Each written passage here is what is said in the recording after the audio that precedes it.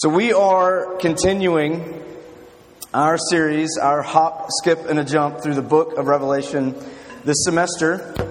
And we are in Revelation chapter 5. If you have your Bibles, I'd love for you to open it. But if not, you can look along in your handout there. So we began last week in Revelation chapter 4, the visions and the images that we most associate with this book. They started last week. And one thing that we've kind of tried to remind ourselves every week is that this book, this letter, was written by a real person, John, written to real people in real churches, in real places, living real lives with real problems and real struggles and real questions about what was going on in their lives. And this book, given by Jesus to John to give the churches, fully intended to bring comfort and encouragement to the people that heard it or read it. It was not in any way intended to bring fear or anxiety. That is not the intention of this book. The intention of Revelation, play on words here, is to reveal, not conceal. Okay? And subtitle of our series is When Heaven and Earth Collide. Heaven and earth collide for us. And we began to see this really starkly for John and for ourselves last week. Heaven and earth collide when we are given new vision, when we are given new eyes, namely spiritual eyes. This book, I'm going to keep saying it, and we're really going to start unpacking the images in the following weeks now. This book is not about what happens in the future. This book is not about mainly what happens in the future. It's not about knowing the future. It's about knowing the now in a deeper and more ultimate way. Because what Jesus wants us to see is that this life, this world is not all that there is. Right? Question to think about as we launch into this, what he sees here in Revelation 5. Why do you think that there has been a resurgence of the superhero movie over the last 10, 15 years? As much as Hollywood, I don't know if you follow this or know this at all, because you kids watch everything on your computers, the box office is not doing so well. It's not trending so well over the last few years. But there is one well that has not run dry, and that is the superhero movie. We will pay money to go see those movies every time, right? And we don't have time to go into that a deep discussion, but here's what I think. I think we love superhero movies because there's something about a superhero movie that taps into something that we all want to believe, that what is wrong in this world will not win. That we all have ingrained in us, whether we've recognized it or not, this desire to know that there is someone or something out there who will make things right. Whether we really believe that's realistic or not, we at least long for it to be true. We're drawn into it because we want it to be true of our lives. Revelation 4 and 5, 2 chapters in your Bible, but they're actually the same vision. John is still in the same place. He's still seeing the same thing. But for all the glory and the beauty and the splendor and the majesty that he could not get his eyes off of last week, tonight, there's crisis. There's crisis, and John doesn't know what to do. So let's read here. Let me pray, and then let's read here Revelation chapter 5 together. Father, we come to you and we open your word. And as we ask every week, by your Spirit, would you speak to us? Would you open these words to us? Would they be words of life? Not words of mere knowledge, not words of confusion, but words of life and truth, as you have promised that they would be. We pray that you would do that, and we pray in your Son's name. Amen. Read with me here, Revelation chapter 5. Then I saw in the right hand of him who is seated on the throne a scroll written within and on the back, sealed with 7 seals. And I saw a strong angel proclaiming with a loud voice, "Who is worthy to open the scroll and to break its seals?" And no one in heaven or on earth or under the earth was able to open the scroll or even to look into it. And I began to weep loudly, because no one was found worthy to open the scroll or to look into it. And one of the elders said to me, "Weep no more. Behold, the Lion of the tribe of Judah, the Root of David, has conquered, so that he can open the scroll and its 7 seals." And between the throne and the 4 living creatures and among the elders, I saw a lamb standing as though it had been slain, with 7 horns and with 7 eyes, which are the 7 spirits of God sent out into all the earth. And he went and he took the scroll from the right hand of him who was seated on the throne. And when he had taken the scroll, the 4 living creatures and the 24 elders fell down before the Lamb, each holding a harp and golden bowls full of incense, which are the prayers of the saints. And they sang a new song, saying, "Worthy are you to take the scroll and to open its seals. For you were slain, and by your blood you ransomed people for God from every tribe and language and people and nation, and you have made them a kingdom and priests to our God, and they shall reign on the earth." Then I looked, and I heard around the throne and the living creatures and the elders the voice of many angels, numbering myriads of myriads and thousands of thousands, saying with a loud voice, "Worthy is the Lamb who was slain to receive power and wealth and wisdom and might and honor and glory and blessing." And I heard every creature in heaven and on earth and under the earth and in the sea and all that is in them, saying, "To him who sits on the throne and to the Lamb be blessing and honor and glory and might forever and ever." And the 4 living creatures said, "Amen." And the elders fell down and worshipped. Grass withers and the flowers fade, but the word of our God will stand forever. This is God's word for us tonight. I want to see 3 things with you. First, I want to see what is the crisis, then what is the resolution, and then finally, what's the result. First, the crisis. What is the crisis? Why is John weeping? Again, chapters 4 and 5, they're the same vision. John has been taken up through the door, you remember, and he's in the throne room of heaven itself. Whereas chapter 4, what we saw last week, chapter 4, you can think of it this way, kind of sets the stage for us. We see everything that is there. We see that at the center of reality itself is a throne, but it's not an empty throne. There's one who sits on the throne. And around the one who sits on the throne, everything that exists bows down and casts its crowns and worships that one who sits on the throne. But then the setting of the stage in chapter 4 gives way in chapter 5 to the story, to the drama, to what is happening in history, in life, for us, for you, for me, for everyone who has ever lived. This is what the story is about. I told you Revelation 4 would be the launching point for the rest of the book. Chapter 5 is the story around which the whole book centers. This is the center of Revelation, and the whole story of the book will hinge here tonight in what we see.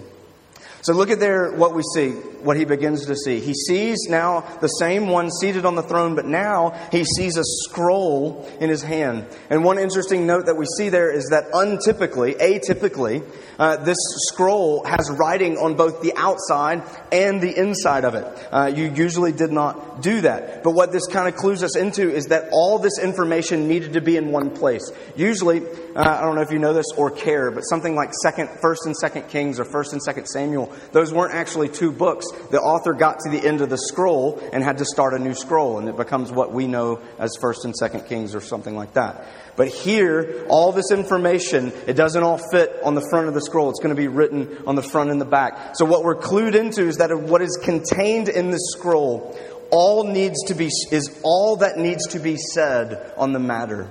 What is the matter? We'll get into that in a moment. But everything that we need to know is contained here. Scrolls were typically sealed with wax seals, right? To keep them from unrolling.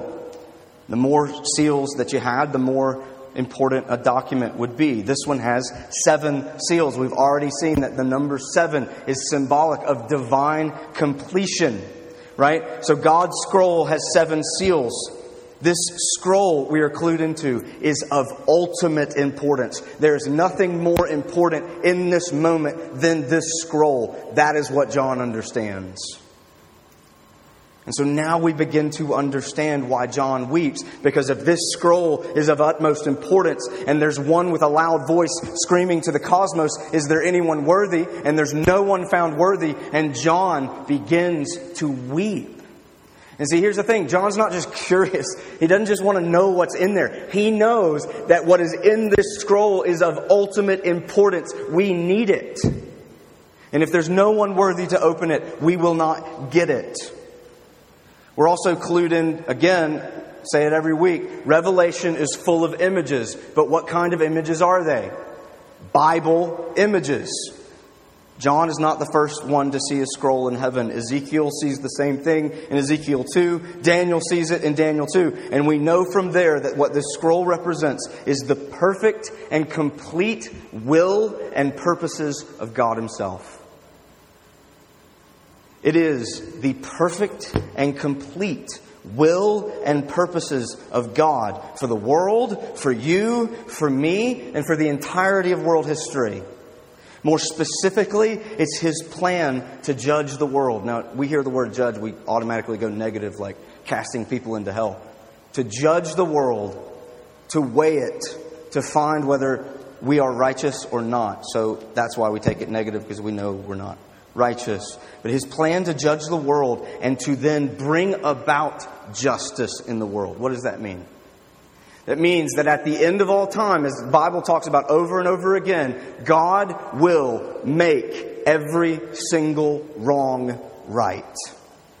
That is His plan for all of history, for all of the cosmos. And so you see why John begins to weep. Because if there's no one worthy to open this scroll, then every wrong will not be made right. If there's no one worthy to open this scroll, then what that means is that this world, as you and I know it, as you and I live in it, is all there is. Show me one person who finds comfort in that. You see now why he begins to weep.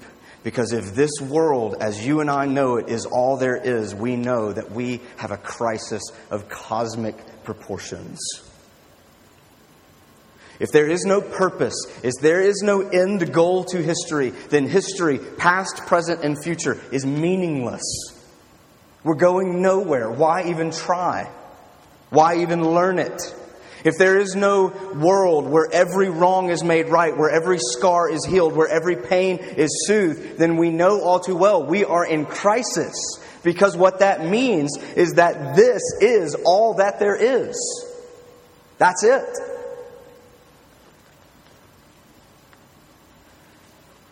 That is a crisis. If this world is all that there is, that's a crisis. But here's something that encourages me. And I mean this seriously. Your generation gets this. I've said it before. Your generation, if you didn't know this, y'all are social justice warriors. You're gonna cure hunger and thirst and poverty everywhere as soon as you get out of college, right? You're social justice warriors, and that's encouraging, right? Why? Because you know that this world cannot be all that there is. You know that wrongs cannot be left wrong. That they need to be made right. That there is some reason, whether I know exactly why or why not, that it needs to be made right. You may not agree with Colin Kaepernick kneeling during the national anthem, but you get it. Your generation gets it. You may not believe individually necessarily that you will save the world, but you at least believe that you are playing some part when you go on mission trips or when you go on service trips. Because in your heart of hearts, you know, whether you've admitted it or not, that this life cannot be all that there is. And so there is something worth fighting for. There is something worth striving towards making things better. But I want you to think about it. Think about, what if this is all that there is? Think about it. If this is all that there is, this isn't just a cosmic problem. It's a personal one. It's an individual one for every single person in this room. Your parents get divorced. You've been dealing with that. If this world is all that there is, it's tragic, yeah, but it just kind of is what it is. Sorry. You can try harder and make your marriage work, but again, your marriage just kind of is what it is. If this world is all that there is. Social justice, right? Racism awareness, police brutality awareness, LGBT community, helping them believe that there actually are Christians out there that believe they are real persons. Poverty, sex trafficking, you name it. If this world is all that there is, it just kind of is what it is. I mean, if it makes you feel good to make those things better, go for it. But it just kind of is what it is. Some of you carry in your minds, in your hearts, in your bodies, violations that many of us can't imagine. And sure, it's a tragedy, but like that hole that's burned in the core of your being, if this world is all there is, it just kind of is what it is. Hope you make the best of it. It's just ice cold tragedy, right? But here's the thing. This is why Revelation 5 might be my favorite chapter in the Bible. Because none of that, any of it, just is what it is. And you know it. You do. Why do you know it? Let's move on here.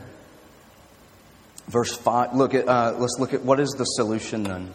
What is the solution? If this world is not, if we're called on not to weep, if this world isn't just what it is, what is it? What's the solution? We'll look at verse 5. Verse 5 kind of breaks in like this aha moment of a good story or a good movie, right?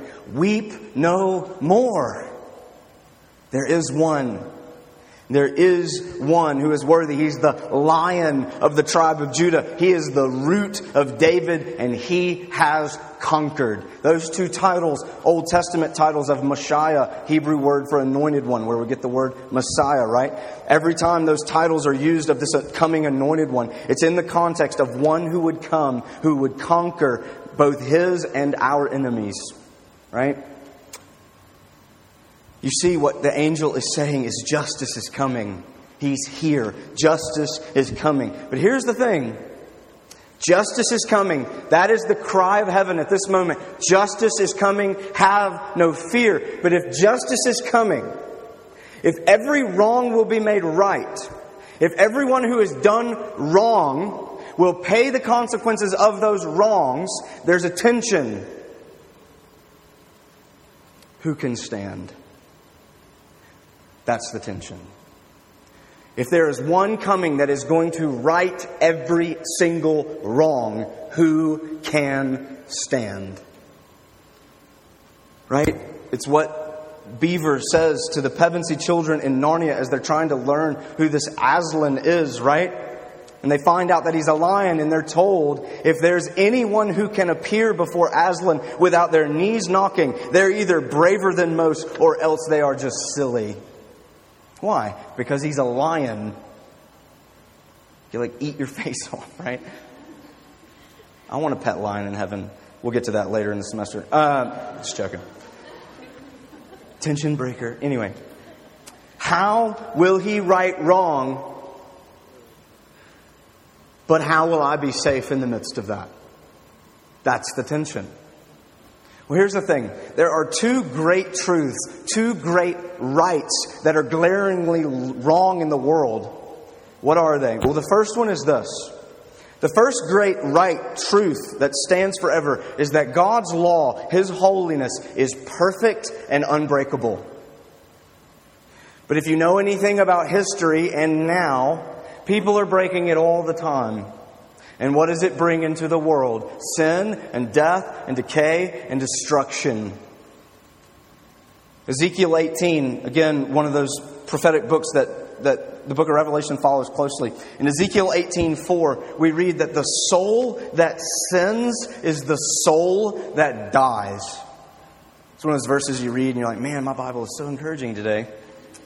The soul that sins is the soul that dies. The point being, the slightest injustice on our part demands an infinite payment. And the only thing that can pay an infinite payment is our very eternal souls. And so we get all excited about the lion. Man, he is going to get them, right? But wait a minute. What about me? We have to come to terms with the fact that if he is coming for anyone, it's us. All have sinned and fallen short of the glory of God. How will we escape it? One of my favorite illustrations, a guy named G.K. Chesterton was an author, an apologist, and writer and satirist in England in the early 1900s. And he was one time, I can't remember, it was like Time magazine, one of those big magazines, wrote him. They were having this thing where they were having famous authors write in and write an essay on what's wrong with the world. And this is how G.K. Chesterton responded to the editors of that magazine asking him to write an essay. This is what it said. Dear sirs, concerning your article, What's Wrong with the World, I am yours truly, G.K. Chesterton. I love that illustration. Why? Because at some point, we have to come to grips with the fact that all the death and dysfunction and decay of this world, we are prime contributors to it. In mind, in heart, in soul. Another, maybe a little bit more personal illustration, at least for me. You want to, maybe, I don't know if you think about being a parent one day, but you want to know the hardest thing about parenting? The hardest thing about parenting is admitting and realizing that you are part of the biggest problem in your children's lives. Why? There is nothing like seeing pure ugliness come out of your child and realizing they would have no idea how to have expressed that if you weren't their parent. At some point, we have to acknowledge that we contribute to what makes the world broken. At some point, we have to look at life and say, my world is broken because I'm in the center of it.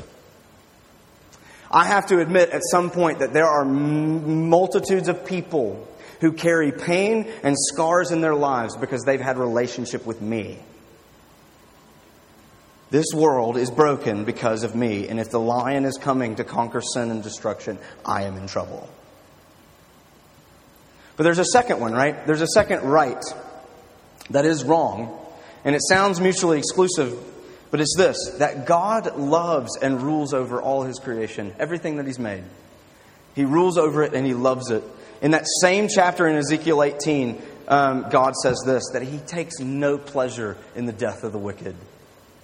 He takes no pleasure in the death of the wicked. He's saying He loves the things that He has made. One of the most interesting verses in the book of Jonah. Jonah is the prophet that He sent to preach to Nineveh to tell them to repent, right? Jonah doesn't want to go. And he tells God, I don't want to go because I don't want them to repent. Because I know if they repent, you'll have mercy on them. Jonah's very honest. And at the end of the book, it's like the weirdest ending of any of the books of the Bible. God just asked Jonah, do you really want me to destroy 120,000 people? And many cattle? And the book ends. He takes no pleasure in the destruction of anything that He has made. So in other words, whereas God's law, His holiness is at the center of the universe, so also there is His love. And they are not mutually exclusive, and you cannot have one without the other.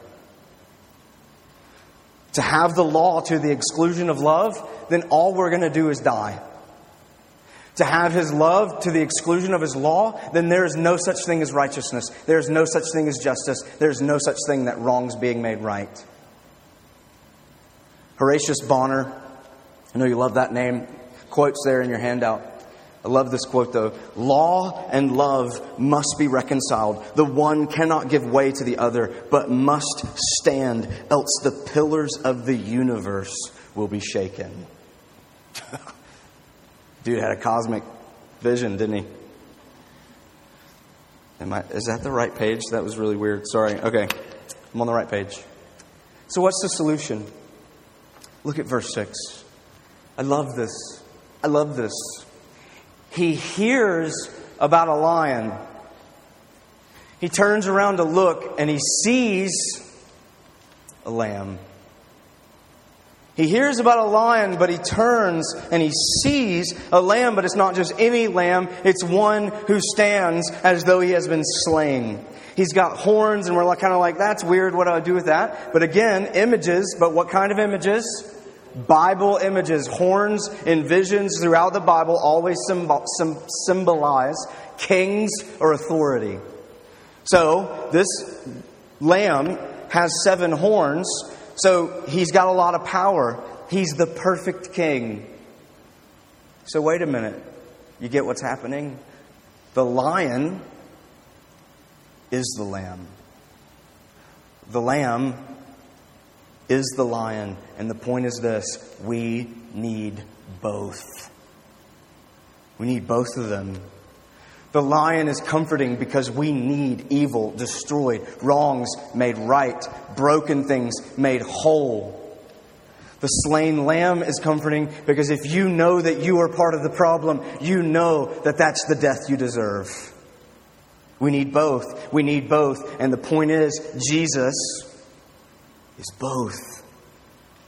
He's both. As the lion, he upholds God's perfect law perfectly. He is the perfect, righteous one, and he's the only one that's ever lived. And as the lamb, look at verse 9, he's worthy. Why? He's worthy because he was slain. He's worthy because he was killed. He's worthy because he was slaughtered. He's worthy because people killed him when we should have been the ones that died on that place. He died the death that his people deserved. So all the violence, all the injustice, all the lying, all the cheating, all the abuse, all the hatred that we contribute to this world, he took on himself in his body, and he was put to death for it. Jesus is worthy to open the scroll because he has conquered. He lived a perfect life, and then he laid down that life that he might take it up again, but also that he might give it to us. Because the ultimate plan of God was to seek and save lost sinners. And this was the only way. The only way to do it was not to come and judge the world, but to come and take the judgment on himself. Friends, hear it. If you want to write down a quote, here it is. Get your pens ready. The gospel is not just that Christ died for you. It's that he lived for you. It's also that he lived for you. This is the solution to the cosmic crisis. But again, get it. This is the solution to your individual crises as well. Some of you carry, again, in your mind, in your bodies, in your hearts, unspeakable tragedy. Or even abuse. And here's what you need to know. You need to know that there's a lion. And he is worthy, and he is conquered. And hear this, he is angry. He is angry. He is angry at every wrong that you have ever been a victim of. And he will not stop until he tears it apart.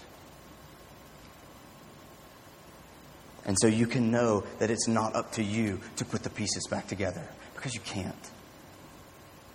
But at the same time, you got to know he's a lamb. And when you know that when you cry to him, he knows exactly how it feels. Exactly. Some of you cannot escape this neon flashing sign that hangs over your entire existence. Failure. Everything you do, you feel, falls apart and disappoints people.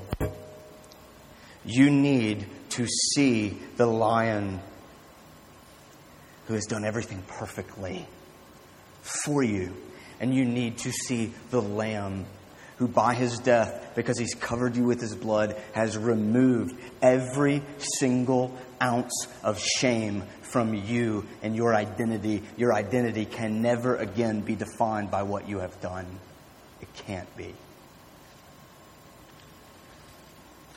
Y'all, we could just end there. This is the story.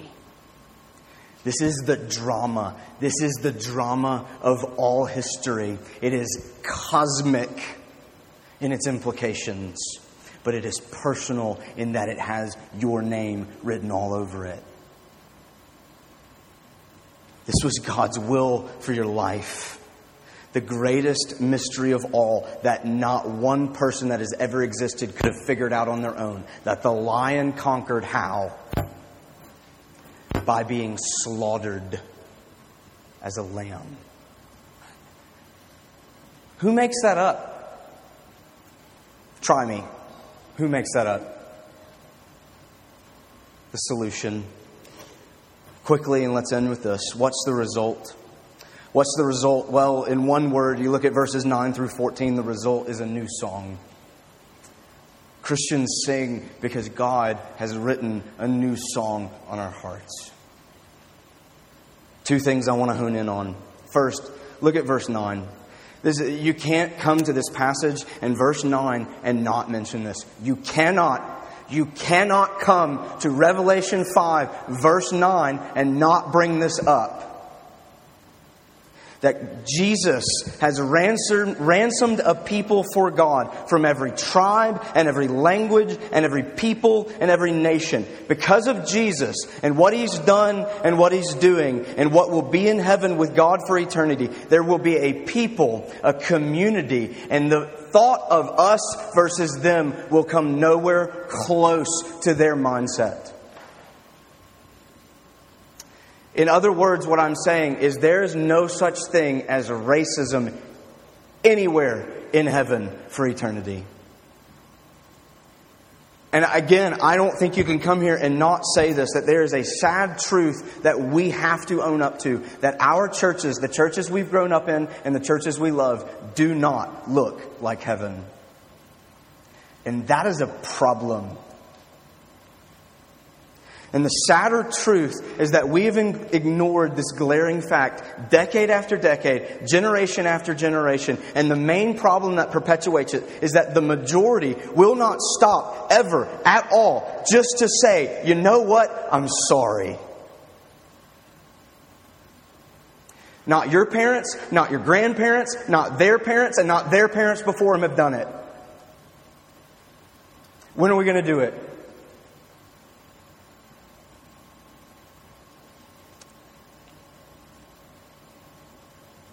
You know, I do not know why my Bible-believing, gospel-preaching church that I grew up in forbid black people from entering its building. And you know what? You're right. I wasn't there and I didn't do it.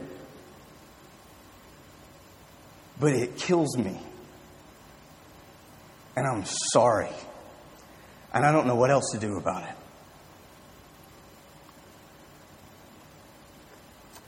You cannot come to Revelation 5, verse 9, and not think about that at some level. The final thing I want you to see is so beautiful. Verse 10. He has made them, because He has covered them in His blood, He has made them a kingdom of priests. Now get this.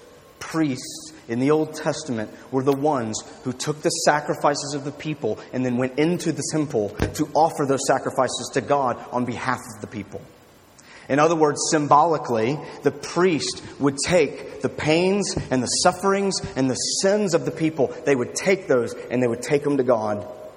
And then they would intercede and they would say, have mercy. And now, this is the picture. Because you, if you are a Christian, because you are covered by the blood of the Lamb, you are now called to bring the hurts and the pains and the sufferings of the people around you to God. But here's the thing. There's only one way you can do that. you have to go to the pain and to the suffering and to the sins first. It shouldn't be hard because it's all around you. Every relationship, every awkward smile, every nervous glance, it's all around you. Look again though, verse 10, he says they will reign where? On earth. This book is not about what we're going to do in 2 or 3 or 400 years when Jesus comes back again. It's about what are you going to do right now. And what this says right now is that because or if you're covered by the blood of the Lamb, you will reign where? Here. But you won't reign as a lion. You'll reign like a slaughtered lamb as you enter into the pain and the suffering and the sin and the brokenness of the people around you. Your calling is not to sit tight. Jesus will make it all better. You just wait. That's not our calling. The Bible doesn't say anything close to that ever. No, your calling is to walk into the brokenness, walk into the pain, walk into the sin of other people and bear it with them. Why? Because that is how we are told how this kingdom grows. That is how this kingdom looks. Why? Because that's what the king did. It's exactly what he did. Look, people will experience Jesus in the kingdom of God through you, not when you show them how solid your theology is, but when you enter into their lives and when you just sit and listen and learn and maybe cry and hopefully laugh. Your friends will experience Jesus when you walk into their lives like the slain lamb walked into yours. He told you the truth because you needed to hear it, that you deserved to die the death that he did.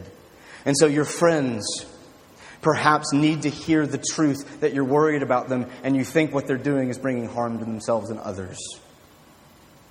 And you might need to do that knowing the shame and rejection and mockery you might receive because of it. Your friends will experience Jesus when you tell them, you know what? I was wrong. And you may have been wrong too, but it doesn't matter because I was wrong. And we hear that and we're like, that would be great, right? And I've heard that before and I believe it, but I really don't know how I can do any of that. One of my favorite passages in all the Bible, Hosea chapter 11. If you don't know anything about the book of Hosea, Hosea was a prophet that God called to be a prophet. And he said, Hosea, this is what your prophetic ministry will be. You're going to go marry a prostitute. And you're going to love her. And you're going to keep her despite her whoring. And it is going to be a picture for my people what it's like for me to love them. Quiet time there for you. Listen to this at the end of Hosea 11, 8 through 10. After he's talking about the judgment that his people deserve, listen to what he then says. How can I give you up, O Ephraim? How can I hand you over, O Israel? My heart recoils within me. My compassion grows warm and tender. I will not execute my burning anger.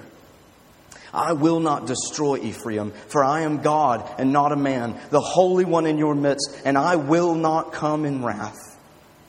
They shall go after the Lord, and get it? He will roar like a lion. And when he roars, his children shall come trembling from the west. Raise your hand if you will run towards the roaring of a lion. But God says in that day when he roars, that's exactly what his children will do. The Gospels tell us, this is what the New Testament tells us. Jesus came and he roared. He came, he went to a cross, he bore the sins of the world in his body, and he bore the wrath of his Father. And John says on the cross, he cried out, "It is finished." My friend and campus minister, Les Newsom, he says it like this. When God roared in Jesus, He married a whore, and He began her eventual healing. There's so much more to it, but I just want to ask, that's a great story. At least wouldn't it be? Let's pray. Heavenly Father, we need a lion. There's so much wrong. How many men are we going to watch get shot? How many cities are we going to see burn? How many mothers are we going to see crying? How many relationships are we going to see broken? We need a lion. But Father, we need a lamb. Because all that stuff that we see on TV, we know that it's going on in our own hearts, and we don't know what to do with it. Show us Jesus, we pray. In His name, amen.